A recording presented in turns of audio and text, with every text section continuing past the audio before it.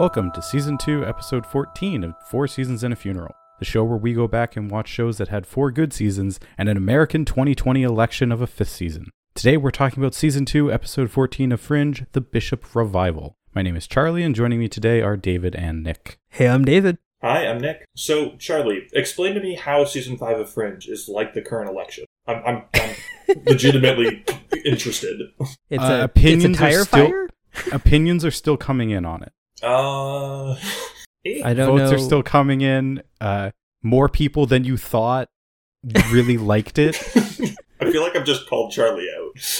I don't know anything about Season 5 of Fringe, and I've already turned my brain off when it comes to the American election, so... Just like you will for Season 5. That's the connection right there.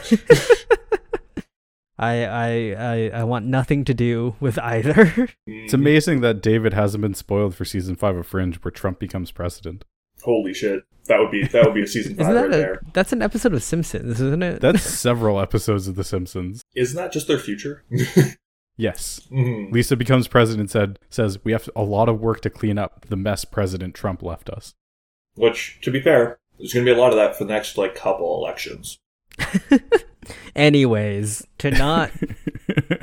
let's not get too political in the intro, at least. Let's get to the episode, which is, again, very topical, and I hate that it is. Yeah, we got back-to-back. You thought the plague last episode was topical? Oh, boy. Fringe releasing banger after banger after banger. Before we get into this, though, David, what have you been up to? Absolutely nothing. The one thing is I got an email from one of my coworkers, sort of the manager, and they were like, "Oh, how long do you think this blah is going to take you?" And I'm like, "Oh, well, blah, blah, blah, probably 2 weeks." And I got an email from my my other manager saying, "Oh yeah, you got your 2-week extension." I'm like, "Wait, what? That was what that email was about?" I thought they were just asking me now how long would it take me from now. Not that I needed 2 more weeks, but oh well. Interesting. So I got a 2-week extension to my contract. Oh, to your whole contract? Yeah, which means I have a job until December 15th now. That takes you right into the Christmas break. I know, which is I'm like, I'll take that, and then I guess I'll be done then, and then that'll be New Year job hunt is what it'll be. It'll be like restarting that thing all over again. Kill me. Took me 3 months to find a job last time after New Year's. Yeah. But hey, David, it's okay, because if Biden wins, coronavirus goes away. That's how that works, right? Wait, what? I didn't realize. Have you not been hearing this rhetoric? Mm-hmm. Guys, we're going to be in pandemic, lockdown for at least 6 more months. Chill. Oh, yeah. I'm still trying to figure out, housing things for, literally, next summer. It's weird. Have fun for job hunting, Nick. It's going to be so bad, dude. I'm hoping that having the whole Masters in AI thing's going to help me. We'll see. Yes, but Nick, you don't realize that you're competing with everyone else graduating, and then everyone who graduated last year and couldn't find a job. Yeah. Is the problem. It's not that the qualifications, it's just that competition's so high right now. The job market is crazy because it's just... Oh, I know. It's been too long because everyone's working from home. Everyone's working from home as well, so it's not even distance is a thing. You can apply to whatever fucking job you want. Yeah. Give me a heads up when your graduation date is, and I'll see if... I would appreciate it. Yeah, I'll see if anyone I know is hiring. I like this play, Charlie. I very much appreciate it. I'll let you know. Tentatively, right now, it's August 2021. Okay.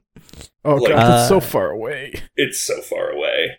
I bet we'll still be in lockdown. Mm-hmm. How many times do you think I will have visited the office I'm supposed to be working at by the time Nick graduates? I've been there once. I've been to my office once as well. So was it for your onboarding too? Yes. So here's the really weird thing for me. Guess how many times I'll see in person the lab mates that I was started my whole master's with, and were I sat beside my lab every day for the first 8 months. Guess how many more times I'll see them in person. How many times have we seen each other? Well, you guys live in the same city, so it's a little bit different, but I think I've only seen you guys once this entire pandemic situation. Nah, I visited you and we hung out in your backyard. Oh that yeah, one time twice. as well. I guess there was that. That was when restrictions got lifted and then shit hit the fan, and now restrictions are back on. Yeah.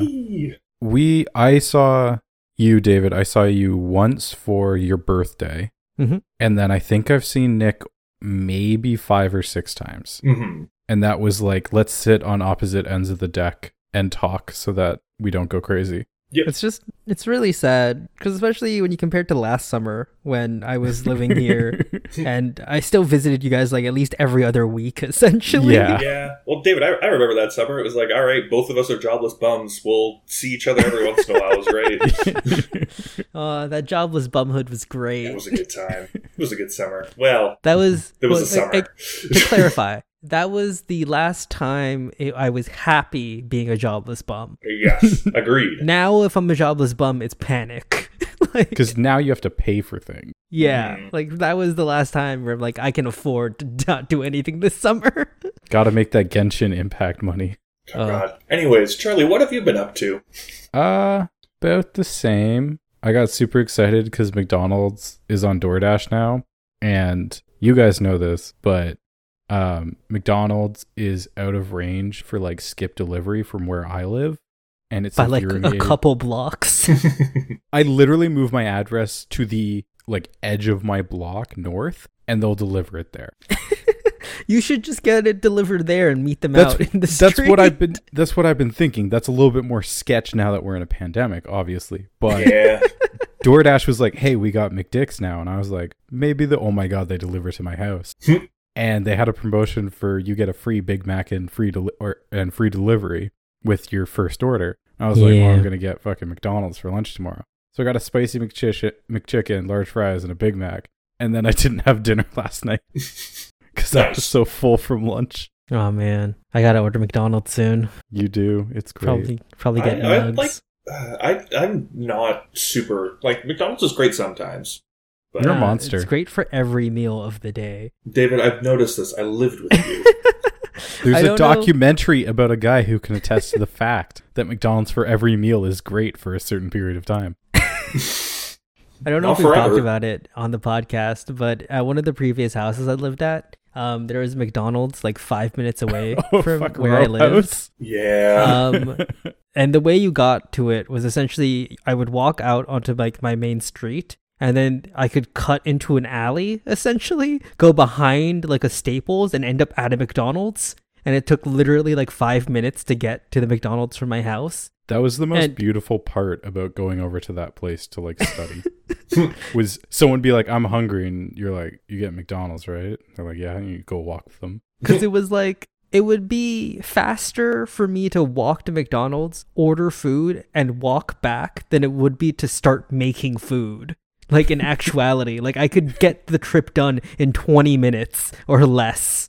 And Yeah. then you ran into a similar problem with the really nice Greek place that was by where we lived. Yeah. where That was you- great because the you were bus a stop regular. dropped you off right in front of the shawarma place. And I would just like, yeah, I mean, it's literally on the way home. Might as well stop by and get some shawarma. Yeah, neither All of the right. places we lived in, we had that. We had sushi in the one, except it was closed. Yeah, Yeah, you, it was closed you the fucking entire lied time. to me. It wasn't closed the entire time. We got sushi right at the end of that. Yeah, it opened in the final 2 weeks I was living there. It was so good. Well, let's stop talking about how nice it is to see other people and start talking about Nazis. Wait, did we do a Nick update? No, I'm in. I have moved for the week to take care of a family member. It's a great time. That's so ominous. Yeah, Hey. like you have to at least give like severity. Nick, Like, you don't have to name you things. either had to either say nothing about that situation or just They are doing completely fine post surgery, and it's not COVID related. and it recovering from minor surgery. Yeah, It's not Don't say It's not COVID related. Like you like there were 2 ways you could go, and you chose the worst path. You chose the third worst thing to say. David, I don't add understand. it to the Nick being vague montage. It's a good montage. But yeah, no, they are doing totally fine and are happy and healthy post surgery. It sounds so kidnapped. And he is free to pursue a life of religious freedom whenever he so chooses. It sounds like you've kidnapped someone. You're trying to say that they're not. It's like literally Leslie Nielsen's speech from Airplane after the pilot passes out, and he's lying to everyone on the plane, all the passengers, being like, pilot is doing fine, he's healthy, and they're carrying him out the back. Listen, the important thing to recognize is, this time I'm not lying. I was going to say it's like that Brooklyn Nine-Nine episode with the cult leader's wife. Just keep announcing messages like, I'm okay and safe, and you don't have to look for me. Yep. I am alive and healthy. That's definitely not also a thing that happens in real life. Yes, that's based on a real story. Yeah. It's almost like it's satire. All right. Anyhow, TV Speaking guide. of satire, Is this satire? speaking of uncomfortable truths, There we This go. is an Al Gore's documentary. read the TV guide, Charlie. Charlie, get into it. The division discovers that the bizarre deaths of guests at a Massachusetts wedding were the result of a test for chemical weaponry, but the investigation also reveals evidence that the case may have genealogical ties to Walter. Woo. Which is such a weird way to phrase this. It is, but it's also a decent TV guide entry compared to some of those ones from season 1. Oh yeah, no, this is non-spoilery. I really, from the way they describe genealogical tie, I was expecting it to be, Genealogical? yeah, I was expecting it to be like his great grandfather or some shit, Not his dad. not just his dad. Like, Hey, we'll get to it. We open in Massachusetts because the show isn't legally allowed to have a setting anywhere else. And we're at a wedding. Yay. And we're doing hey, look, I'm the amateur videographer, and I'm going to get up in the face of everyone, including this private moment between the bride and her future mother-in-law. Yeah, it doesn't feel like Fringe at the start. Yeah. They also do the effect I hate, where they're like, hey, look, it's a camera, and we got like the viewfinder borders and little record flashing yeah, the dot. fake and then, viewfinder stuff. yeah, and then nothing's in frame. Yes. And yeah, the groom's kind of freaking out a little bit. It looks like he has asthma because he's like having a panic attack because he's about to go get married. It's a Jewish wedding because people are wearing yarmulkes and there's a rabbi and not a priest. Yep, those are not in fact masks that everyone had to get. They wanted. Yes. Those aren't just weird masks. Yeah, it looked a little bit like a 95 mask. I was like, no, that's not it. I was like, yarmulkes. I'm an asshole. Well, no, you just have pandemic vision. You're watching the wedding going, this is a super spreader event. This should not be happening.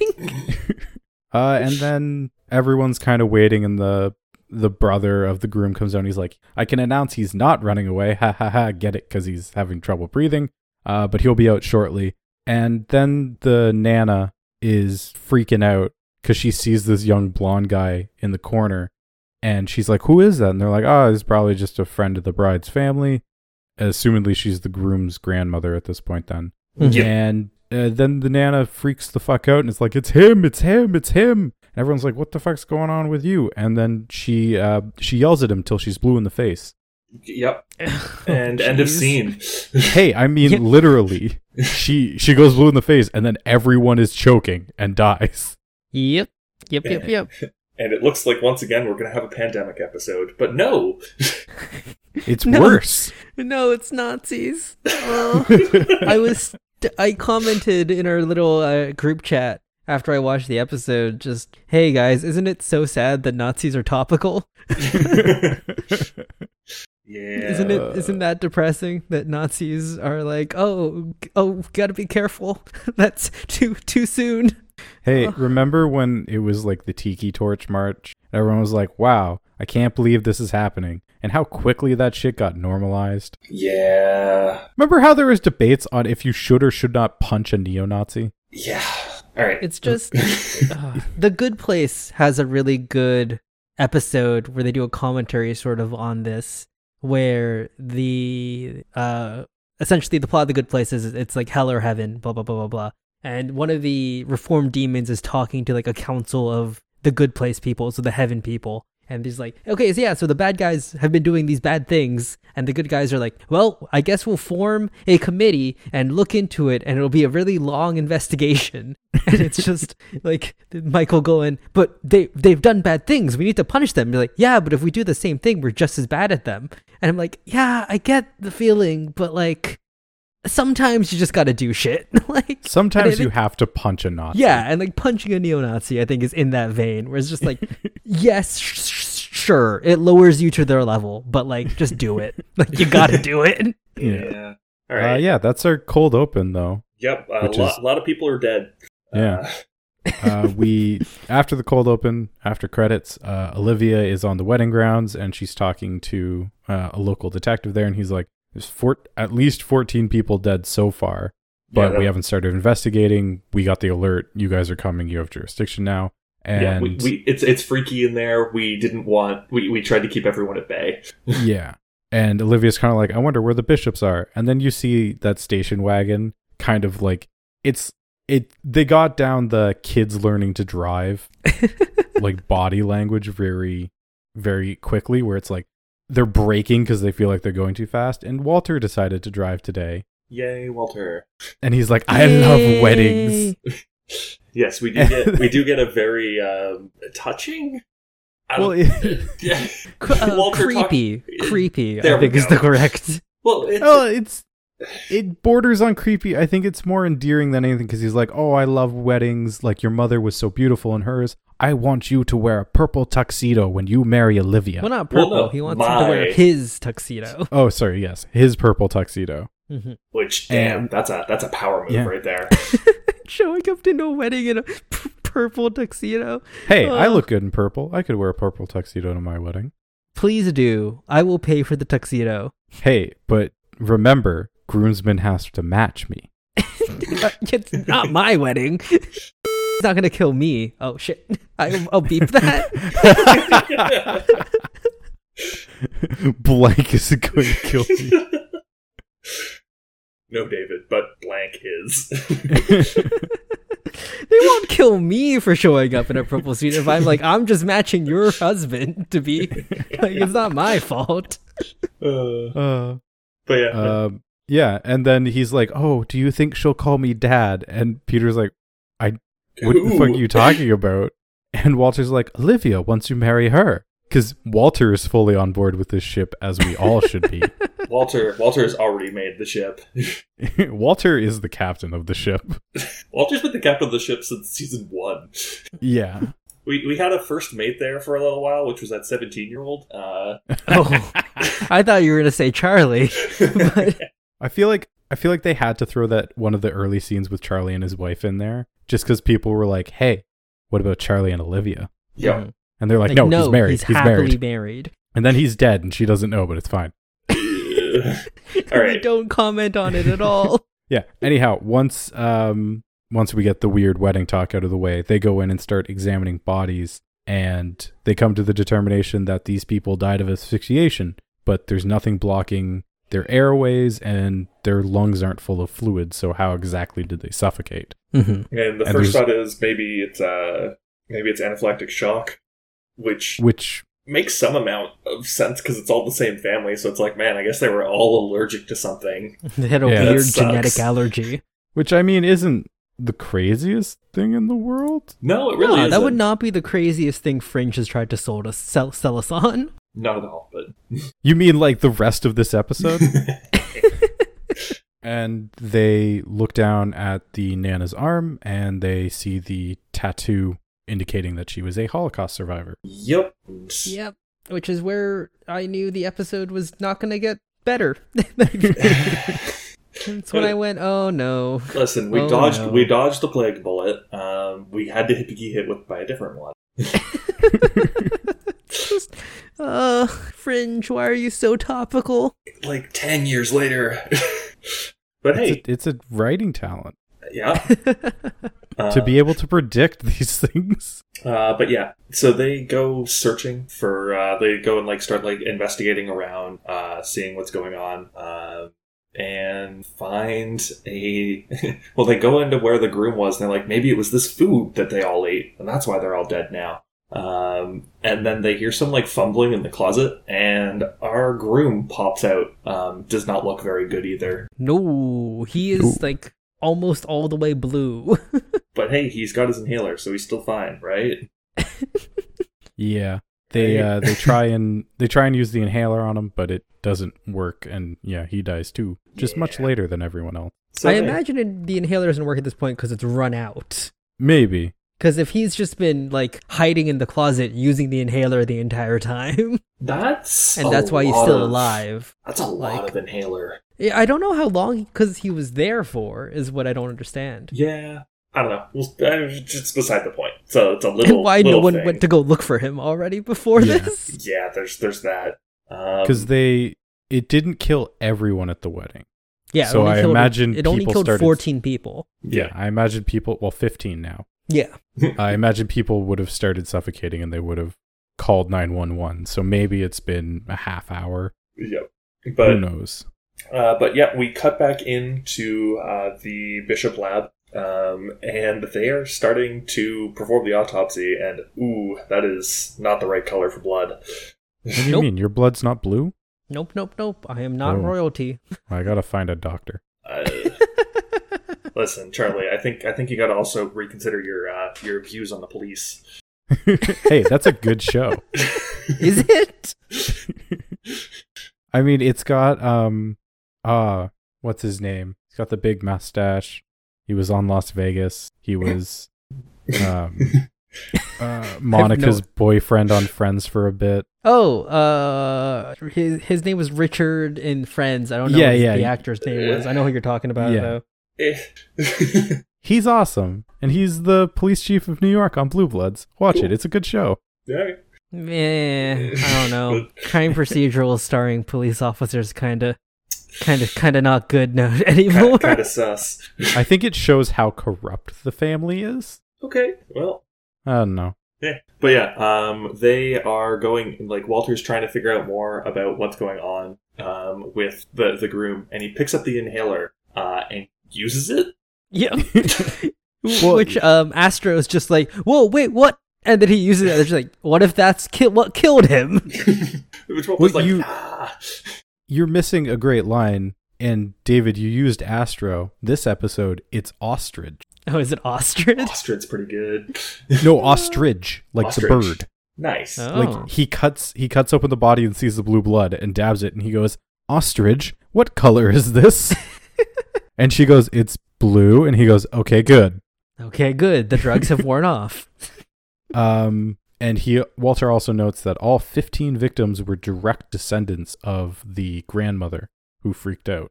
Yes. And they suffocated from the inside out, so something stopped the oxygen from circulating with the blood. And somehow the inhaler kept the groom alive by weakening the toxin. I don't know how. Yep, or like kept his airway open. I don't know. Airway yeah. doesn't matter. Doesn't matter in this case. Bonded. But hey, the groom was kept alive for longer, so cool. They've got something that like sort of helped. Yeah, which is whatever's in an inhaler. Yes. But yeah, we cut back over to the scene of the wedding. And Olivia is questioning the mother of the groom, I guess? Yeah, it would have mother of the bride. Or no, sorry. Yeah, no, mother of the groom. Oh, yes. But hey, probably not a direct descendant of she married into the family. Yeah, she married into the family, so she's fine. She wasn't a blood relative. Yes. But yeah, talking to her and trying to get a little bit more about like what might have caused this or like why. While Peter's in the background sniffing candles.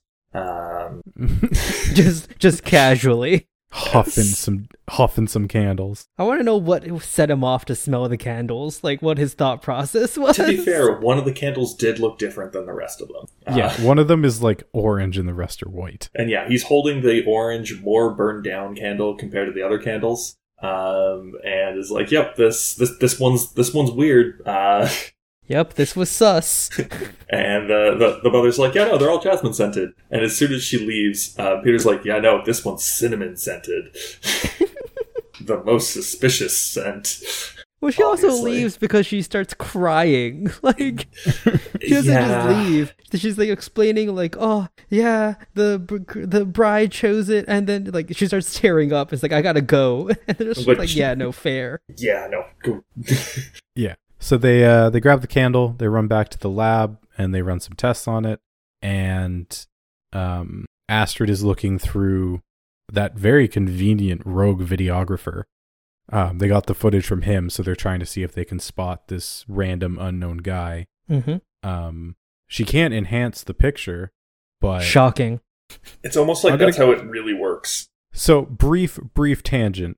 Just a small rant on this. I started rewatching the X-Files because it's all on Amazon Prime, and there's an episode where at the beginning of the episode they go, "Oh, we can't enhance this picture because it's too low resolution." And I'm like, cool, you understand how this works all the way back then. Yep. In the exact same episode, they enhance a low resolution picture. Are you forgetting that we had a scene in Fringe where they had the image from the person's eye and they used satellite footage to use a 3D model to match the angle? Hey, I don't, that sounds science, man. I don't know what you want from me. Are you forgetting that scene? That amazing scene in season 1? It's the only time it's happened. Horrendous. It's the only time Fringe got to like CSI levels, I'll say. That was ridiculous. I don't Anyways, know. I feel like there have been other times. they can't get a high-res picture, but they sent it off to databases anyways to see if they can get a match on the face. And then they get a response from the spectrometer, and it's hydrogen cyanide that was set off and aerosolized due to the heat of the candle. Well, hydrogen cyanide and another thing. And the other thing is what's actually interesting. Yeah, because that's the mysterious Well, Oh, it's, mystery it's chemical. it's also like it's a chemical that, like, as Walter puts it, is like a little bit like crude, and also doesn't, like, it's very rare to be used. So it's relatively easy for them to identify and find the person based off of the chemical. Because Walter's like, this isn't even like a super complicated toxin. Mhm. Like, it's a fairly rudimentary toxin, but it's how did it affect only 15 people at this party? And then Walter jumps to Nazis, Yes. almost apropos of nothing. Well, To be fair, they had the idea of Nazis since they found out the woman was a Holocaust survivor. Well, yeah, and then Olivia We goes, are missing yeah, no, the little she's- like moment there, where Olivia goes, "Do you think this was on like purpose or something?" And Walter's like, maybe it was a science experiment carrying on the research from the Nazis to try and target specific people in a So crowd. this isn't from nowhere that they jump to Nazis now. Yeah, Walter puts on his tinfoil hat, but puts on like 3 of them. No, because Walter jumps to Nazis first, because he's like, oh, they were pioneers in everything. They were trying to advance science in every single thing. And they were looking maybe to target like specific people. And then Olivia's like, oh, she was a Holocaust victim. And Walter's like, oh, let's not go too far. Some of my best fathers were Nazis. Ooh. Oh. Ooh. To which we find out, oh no, Only technically. oh no, Grandfather Bishop was a Nazi. Yep. And Peter's But- like, wait, I thought he left Hold on. Germany in... No, we haven't hit that yet. Yeah, Oh, no, we haven't? we haven't. Oh, Okay. no. No, You're- we get murder number 2 before that Oh, happens. okay, yeah, murder number 2. Walter's like, I'm not saying it's Nazis. I'm saying this has similarities to Nazi thoughts, but there's going to be another test. Like, that was test run 1. He's going to do this again. And then we see him do it again, Mm-hmm. Yes. where he's like, oh, there's a little girl with her mom, and the girl is so polite, and she says thank you for her drink, even though her mom says thank you, Jenny. She just says thank you. So, like, kid's missing a word there. Yeah, she's trying her best. And then the guy shows up, and he's like, oh, I just like some tea. Like, any tea will do. Just make sure the water is very hot. And Yeah, he's very, he's- very... He says that so creepily, and barista looks charmed by this interaction. No, she doesn't. She's... Really? She looks like she's No, like... No. He's like, oh yeah, whatever tea you would prefer. And she's like, haha. Like, the look that I got for that was like, haha, okay. The look like, I got from that was she was enjoying the weird situation. No, because I feel like no service individual enjoys, oh, what do you like? Yes. 'Cause In you don't- Yes, in yeah. real life, no one enjoys that. Yeah, but this is a TV show. Yeah, but I'm anyways, saying he That's gets what the his- actress seemed like. He gets his very hot tea and goes and sits down beside the nice mom and daughter and is talking. You know, it's a nice, lovely little conversation about enjoying life with your kids before they grow up. And he pulls like out this little vial, Well, shakes it. he's like, soon all you will have is pictures. All you'll have is memories. And pulls Speaks out to this little. strangers, like full on. Like, Oh, if I was that mom, I would have taken my child and left the second that stranger talked to us. So David, Excuse me, strange foreigner. We're in Boston where racism is okay. so David, it's important. Fuck off. It's important to note. Over my travels, like when I took the TTC to high school every day, I got talked to way too often from that. Man, Sorry, I did would you just hate refer that. to taking the TTC to school as your travels? Yes, He also said that. I really thought you were going to mention, like, you going to the US, not just taking the TTC. no, but like legitimately, like every day, like at least once or twice a week, a random stranger would start talking to me. I would hate that so much, dude. It was fine. They were. I they would were have normally changed my pretty cool. I would have changed my route. I would have started wearing headphones even without listening to anything. There were times where I was wearing headphones and I'd still get talked to. I think, Nick, it's because you're too smiley. You don't have a resting bitch face. That's why people talk to you. Yeah, no one talks to me. No one talks even to people, me. even either. people I know. Uh, I'll be staring dead ahead. People I know will see me and go, "No, he's pissed off." You need to practice your resting bitch face. I don't. I have. Seriously, throughout high school, people like when the brief overlap with my sisters and I being in high school at the same time, or one of my sisters, her friends would always be like, "Why is Charlie so angry all the time?" And she'd be like, "Did something piss you off today?" I'm like, "No, I was in a good mood today." And she's like, "Oh, you just got a resting bitch face."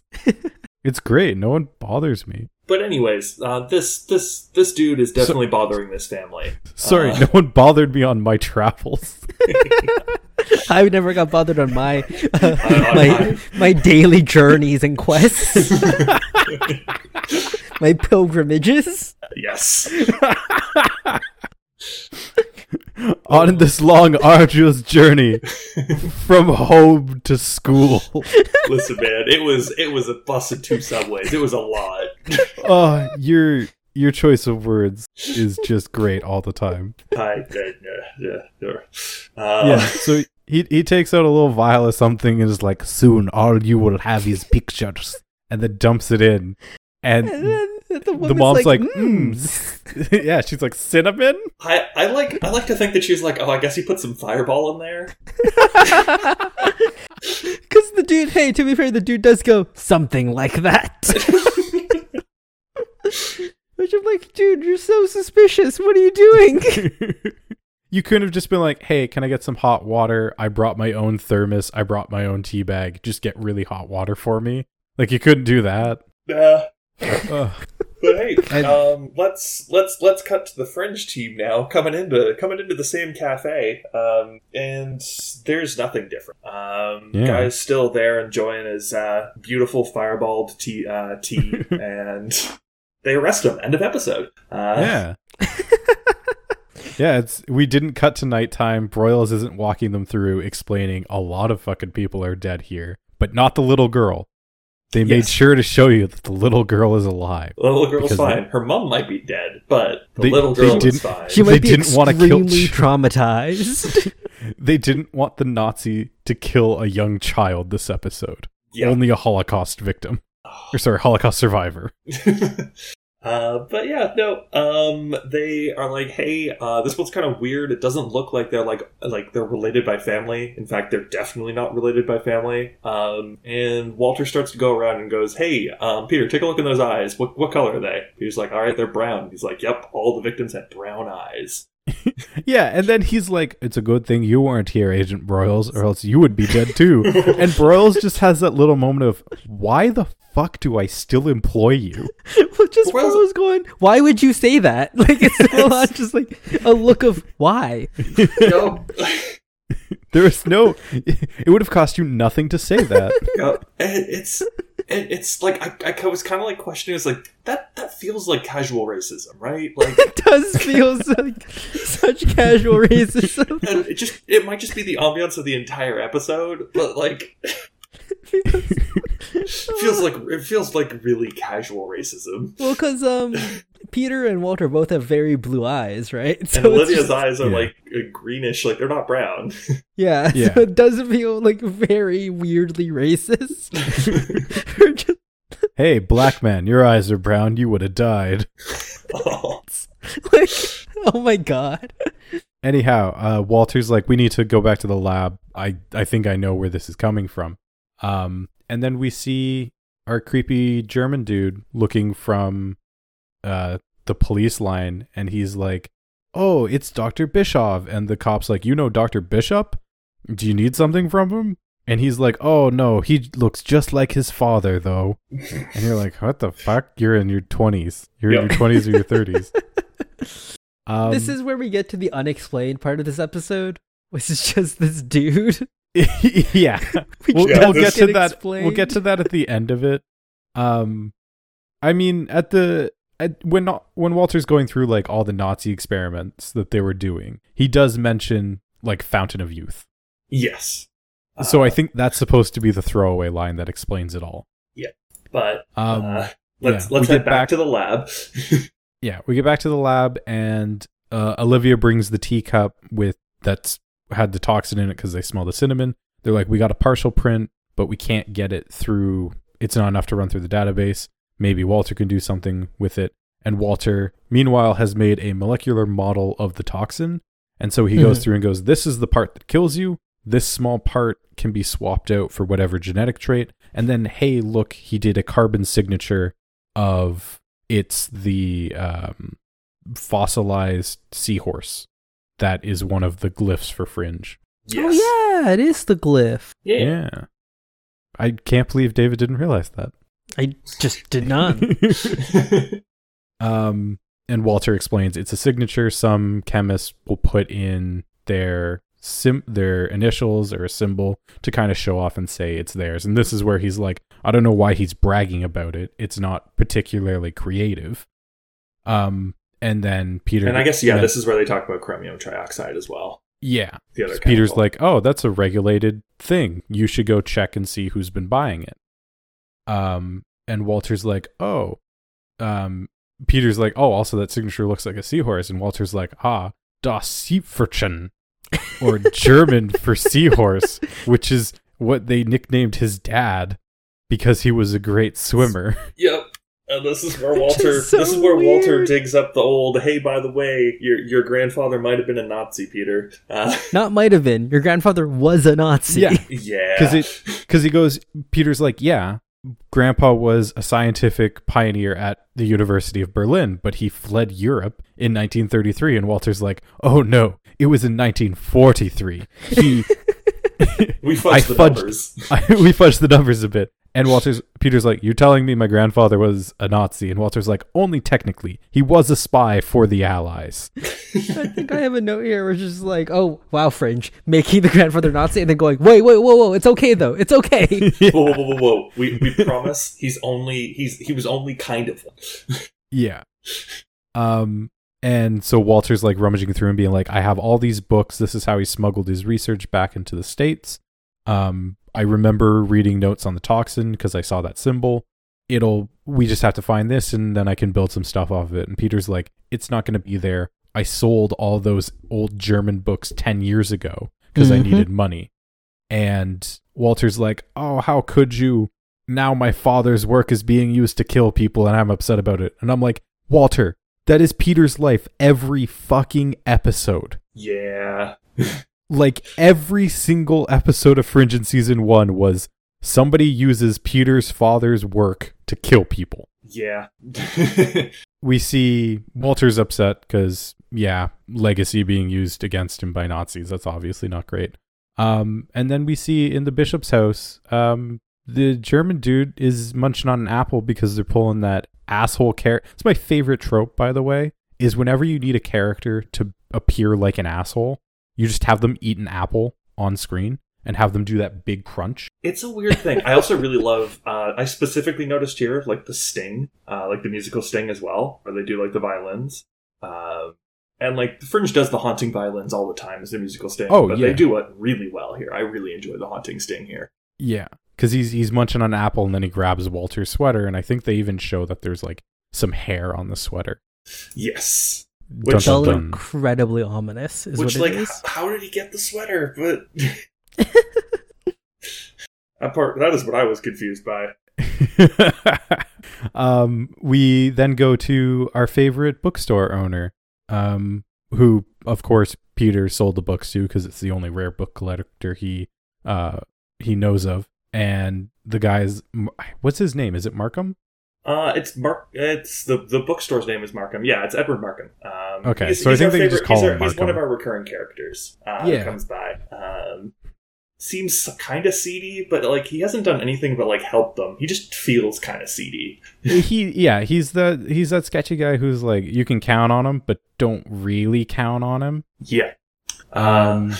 And he's like, how should I know where your books are? You sold them to me 10 years ago. And Peter's like, well, because you're the kind of paranoid guy who owns a bookstore and keeps detailed records of every single sale you've ever made. Yeah, and guess what? He did. And not just that, but he remembers the guy who he sold them to and mentions, yeah, no, he was kind of a weird dude. Olivia's basically like, hey, why would you sell Walter's books? You didn't need the money. And Peter mentions, yeah, no, I didn't like my father like 10 years ago. And I knew that those were like some of his like favorite things, and I just sold them because I was very pissed off with him. Which is not a super cool thing to do.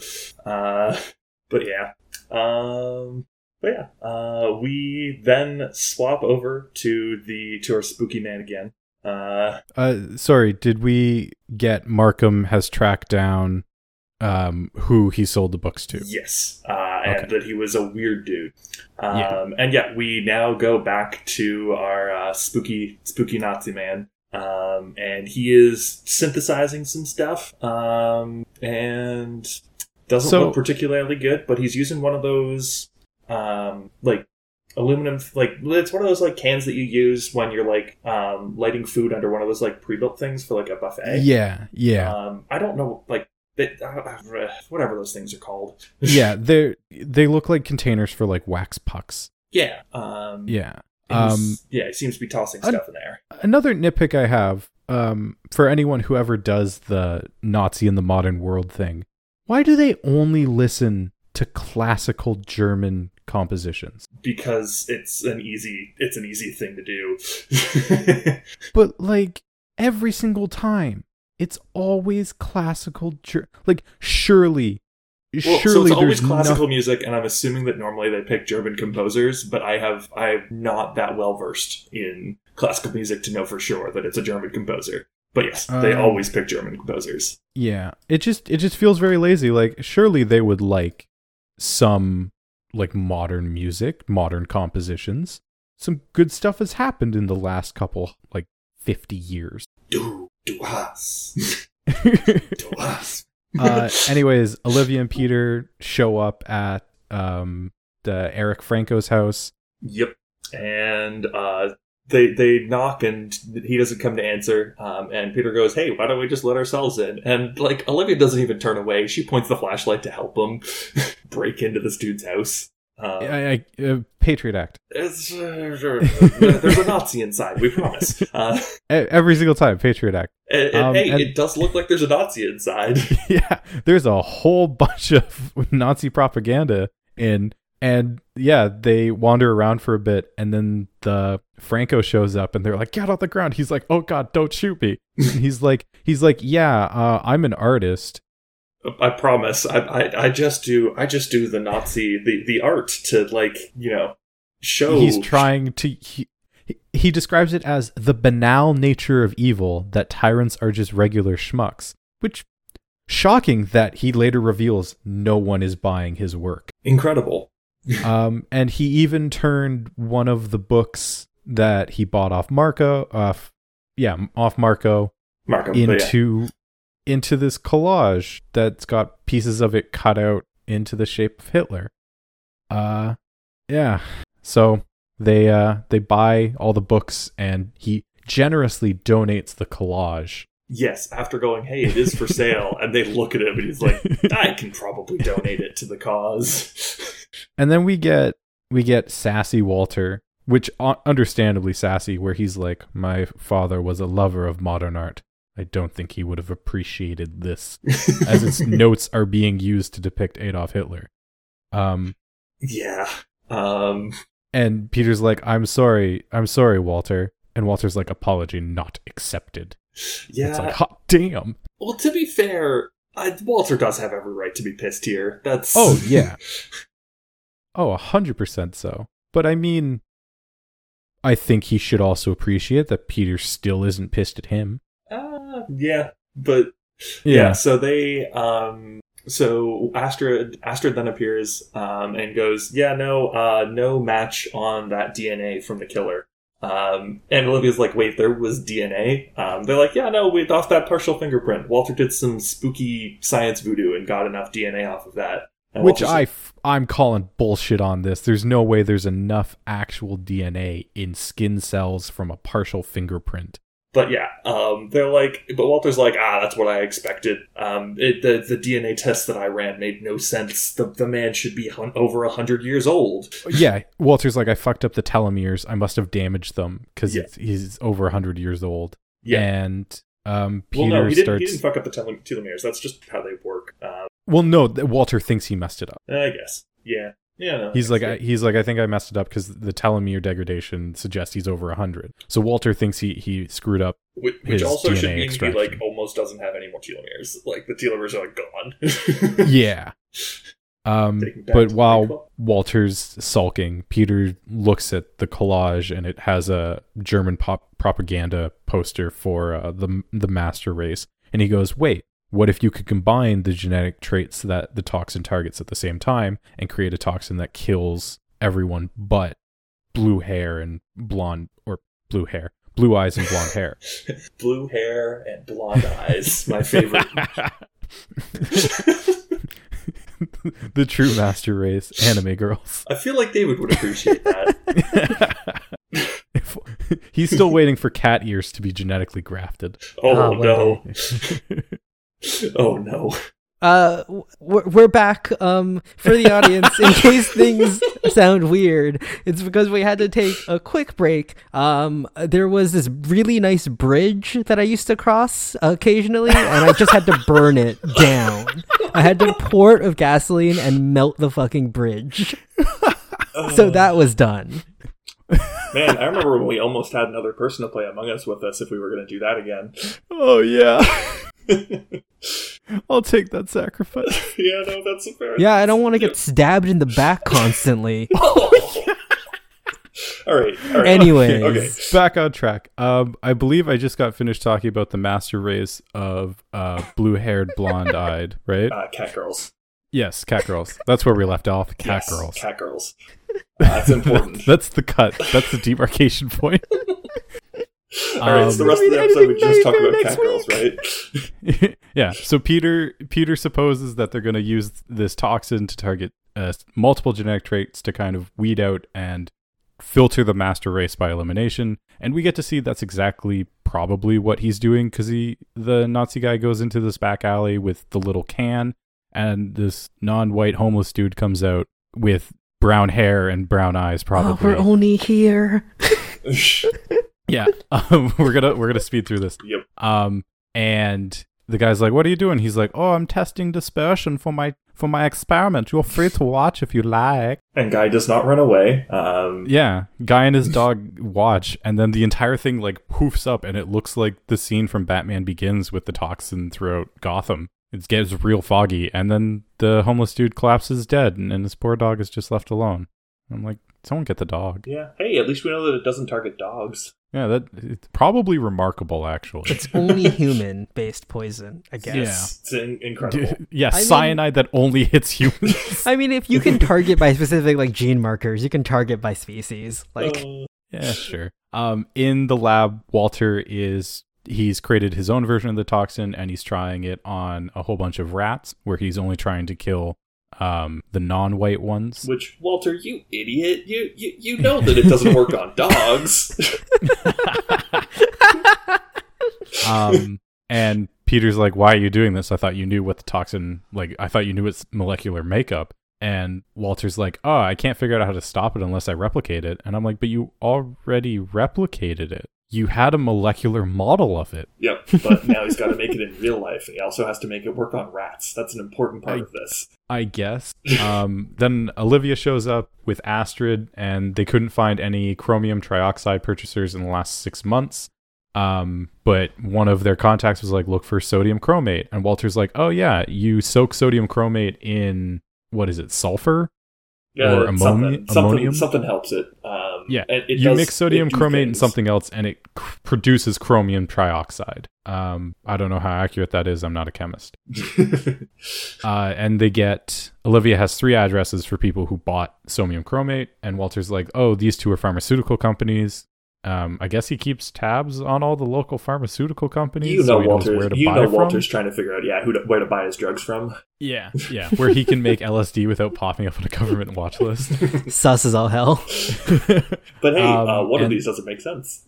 Yeah, the third one, Hoffman Biological, is a residential address in Newton, Massachusetts, and they rush on their way there.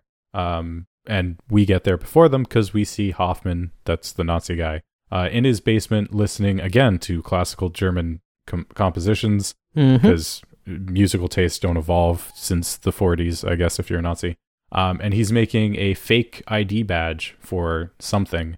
We see World Tolerance Initiative on the bottom of it. Oh, is it the World Tolerance Initiative? Yeah, okay. It's like the most on the nose thing for him to be trying to test. Like, the World Tolerance Organization is throwing a gala. Yep. He was only a week off from the "we really don't like Nazi" thing. He was like, that would have been perfect. I guess I'll have to go with World Tolerance. Yeah, close. Yeah, it's fine. So the FBI is getting set because Boreals found it in the budget for another raid team. Yep, Boreals scrounged it together, went and begged to his superiors. Went, listen, we got a Nazi. Yeah, and they're like, wait, really? I thought they all worked for us. Oh, man. Hey, famously, the U.S. brought over Nazi scientists to help them get to the moon. This is facts. Be ashamed of your history. Yeah. Hey, there's a lot of issues on that. We're not gonna delve into the ball and then now. They made Hydra in S.H.I.E.L.D. Or if you watch Hunters, the Amazon Prime series, they just continued being Nazis. It's supposed to be really good, actually. Hoffman hears the raid team coming, and then very calmly puts a beaker on the stove. Yep. After he packs up all of his death candles. He does have a lot of death candles. Yeah, and then sneaks out. Right after that, Olivia and the team find his hidden lab, and they're going through, and they find the ID cards, and like, oh, he's forging an ID, or they find photos, and they're like, he was forging an ID card. Peter's like, Walter, isn't this your sweater? Perfectly timed so that Walter starts suffering the effects of the toxin. Mm-hmm. And Olivia smartly looks around and goes, oh, that's not right. Olivia sees the beaker on the induction burner and goes, it's smoking. I should just shove it off and shatter it so that it goes fucking everywhere. Here, Walter, drink this. Yeah. They get Walter outside and give him an oxygen mask. Also, I feel like we really glossed over the fact that this is a toxin that makes it really hard for you to breathe.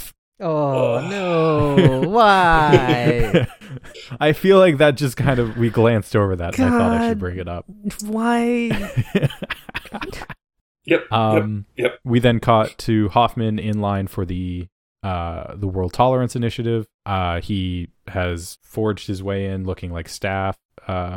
And they check all his candles and smell them. They're like, yes, cinnamon, just how I want. Ooh, cinnamon.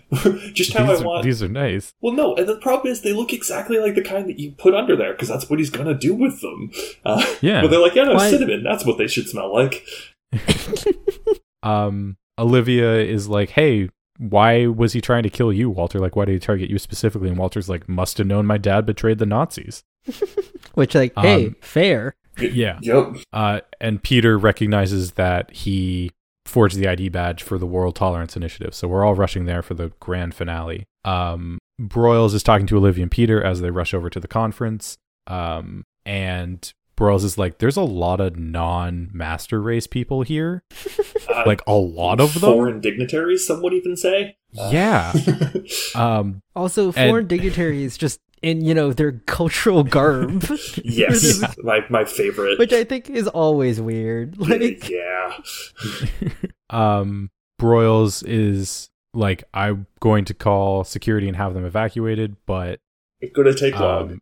Yeah, because there's a whole bunch of very important foreign dignitaries here, and they all have their own security details, and it's going to take a while to get everyone out. Yep. Walter then grabs a gas mask and runs down back into the lab where he almost died, and is like, cool, I'm not harmed by the air. Yeah, and then takes off the gas mask, takes in a big whiff, goes, yeah, no, I'm fine. I mean, if you survived once on the oxygen, surely you can survive twice on the oxygen. If not, like, ventilators. maybe some hydrochloroquine. No. He notices something on a fogging machine, I think. I don't know why. I guess I know why it's there. Just a fogging machine on the shelf in a Nazi basement. It's whatever. Yeah, fog machine. He knows how to create an atmosphere, this Nazi. He hesitates, thinks a dark thought, then takes the device. Fringe Wiki. Strikes again. Back at it again with the Fringe Wiki.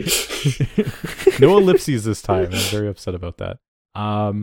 Alfred Hoffman, the Nazi, is now in waitstaff uniform. He's putting all the mechanical canisters under the warm food trays where you get like scrambled eggs from the slightly better than bad hotel you've stayed at for your cousin's like hockey tournament or something. Yep.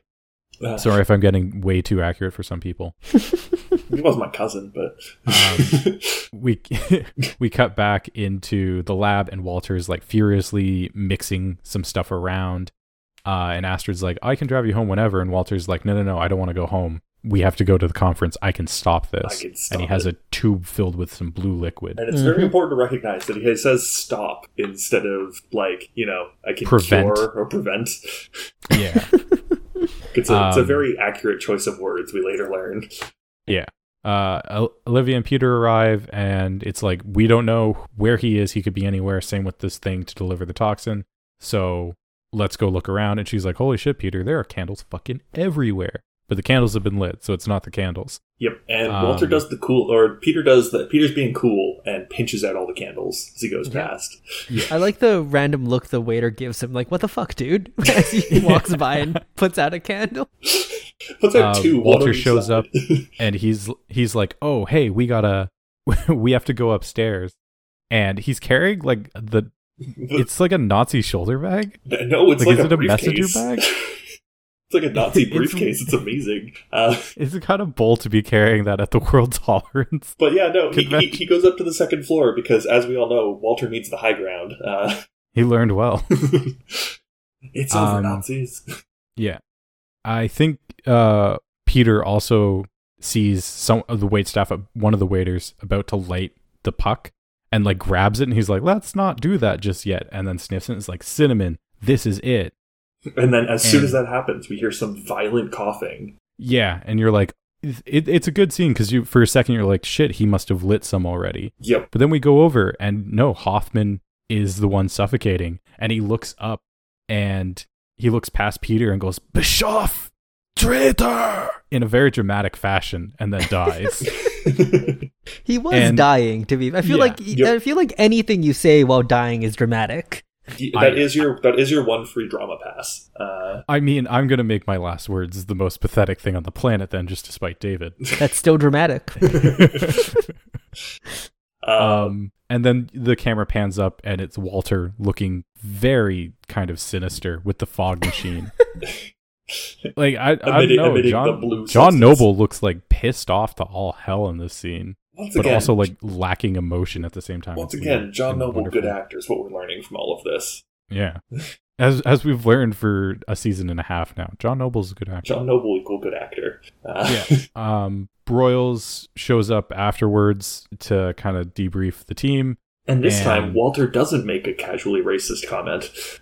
No, Walter's like, basically, yeah, I killed the Nazi. What are you going to do about it, bitch? Arrest me? And then Broyles is like, go home. Well, so like... This is the second time now in 2 episodes that Walter just goes to Broyles and goes, bitch! And like, so it's you funny. You won't? So it's funny, because I'm like, oh man, no, like, Walter should probably face some repercussions. And I thought, I was like, it's basically shooting him with a gun. This was Olivia. No one would be thinking twice about it. And then Walter goes up to Olivia and is like, hey, you have to understand, like, there's nothing I won't do to protect my family. Hint, hint, bang my son. Wait, what?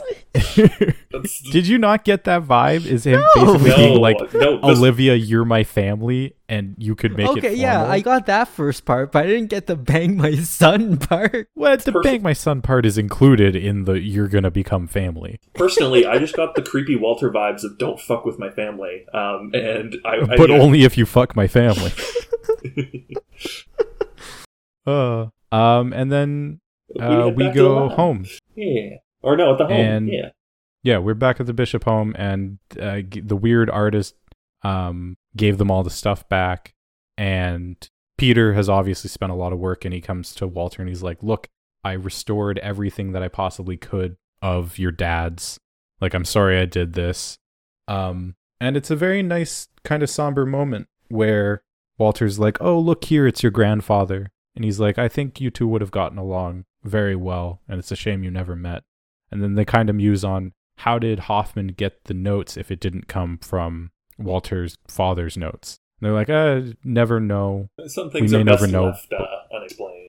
Which Walter's definitely never said before. Yeah. God fucking hell. And then there's one photo that they conveniently overlook where it's Walter's father, and then Spooky there's Nazi. Hoffman. Or is it Walter, or is it Walter's dad? It's Walter's dad. It's Walter's I think dad. It's supposed to be. It's supposed to be Walter's dad. Yeah. Okay. And then there's Hoffman just chilling in the background, looking exactly the same, which leads me to my question: what the fuck, immortal Nazi? What? Yeah. Yup. Hey, not immortal Unexplained anymore. immortal Nazi. Not immortal Told you. anymore. He found a way to target the genes that control aging. Yep. Murdered all those genes too. The cipher for this episode is father. Don't even have to explain how that's relevant. Yeah, it's the fatherland, right? Yeah. I actually think Germany refers to itself as the fatherland. It does. Yes. Unlike most countries that call themselves the motherland, which is interesting, Yeah. I think. It is. The observer is then seen past the window of the wiki calls it the diner, but I think they mean the cafe. Yep. All right. Before the little girl loses her mother. The no-name Starbucks. Yeah, the non-name Starbucks. All right, David, you ready for your favorite segment of the episode? I'm already... Nothing you could say could make me angrier today, so go for it. So Charlie, do you think this one's pretty... Do you think this one's all right? I'm okay with this one. Yeah, this one's fine. This one's fine. Okay, so remember back to Pandemic from last episode. Yep. So remember our second guy who dies, the courier. Yes. So if you were to look closely at his bag that he had on, there was a swastika. No, close. Opposite. Opposite end. There was an ally symbol? No, there was the logo of the World Tolerance Initiative. Oh yeah, that's the opposite. Yeah, and like honestly, see, that I'm one's pretty not okay bad. with that one. David's just David. Yeah, buddy. yeah. Listen, I'm at zen with the world, I guess. The smoke from that burning bridge has cleared up my sinuses and my mind. Oh dear. Do you have any fun facts for us, Dave? Usually look them up while the episode's going on, but I was distracted today. Well, so no. Looking really quickly, generally had mixed to positive reviews for today's episode. They love the plot line, but the actual sort of content and the weird revelations about Walter's father they said they felt it out of the left field, which I kind of agree with, because it seems like a major plot point to just kind of bring up. Yep. It comes out of nowhere. Yeah. Like, I think the only foreshadowing we've had about Walter's father so far was like his grave, which was his tombstone, which I think they had to change the dates on, right? Yes. Yeah. Because the original dates don't line up with this backstory. Yes.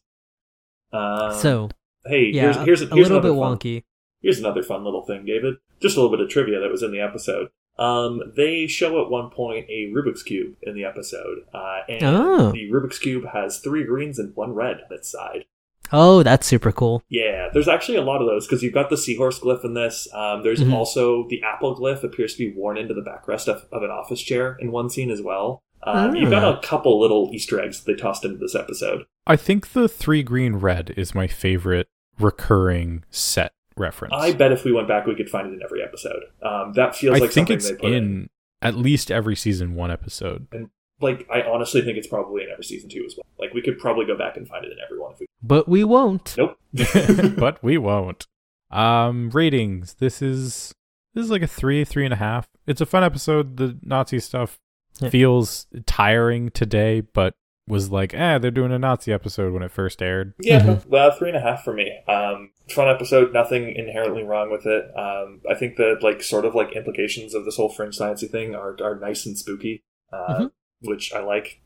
Especially the fact that, now the FBI has a way to kill anyone. Yeah, but it's never gonna come back. Like, when has a fringe thing ever come back? Like, actually, I think maybe 3 times. Hey, the equation, mind reading hat. You want to know what would have been really cool? If season 5 of Fringe had just been the government coming back at them with all this stuff. Well, now I know it's not. Yep. Yeah, I'd agree. 3.5. Good episode overall. If nothing ever comes back, this episode becomes a 2.5 for me, because why would you bring up that they're related to Nazis if you don't bring it back up? So well, if it never gets brought back up, then my rating falls. Audience, make sure you keep that in mind. Or if you've already watched the entire series, then you already know. I will say, next week we go headfirst back into the plot. Oh yeah! Yay! Next week plot episode. Episode 15. We're almost done the season, guys. It was only 10 episodes between plot relevant episodes. I'm excited. Yeah. But hey, thanks for listening to this. It sure was an episode. How long was our recording session, Nick? I'd just like the audience to know how long we've been recording for. All right, about 2 hours. We logged in. It would be 113 minutes ago. It's when we started talking to each other, right before the episode started. But almost 2 hours ago. It's been an interesting trip of 2 hours, and oh boy. And I hope it's been an interesting trip for you guys for the last 45 minutes to an hour and a half. I don't know how long this episode is. I don't know either. But hey, we'll see. Thank you for listening to this. David, maybe you can toss in some fun little Easter egg funny things for all of the cuts that we have. But yeah, if you like the episode, feel free to drop us a like or a comment on whatever podcatching service you're using. Speaking of podcatching services, you can find us on a lot of them. You can find us on Apple Podcasts, you can find us on Spotify, you can find us on Google Podcasts, you can find us through Alexa, and you can of course always find us at our home on Podbean. We hope you enjoyed the episode. If you have any comments, if you want to yell at us for anything we've said, or just leave us a happy thing, you can reach out to us on Twitter at Forsaf, or you can also send us an email if you've got a longer thing that you want to get angry at us for. Forsaf@gmail.com. I've been Nick. They've been Charlie and David. Outro.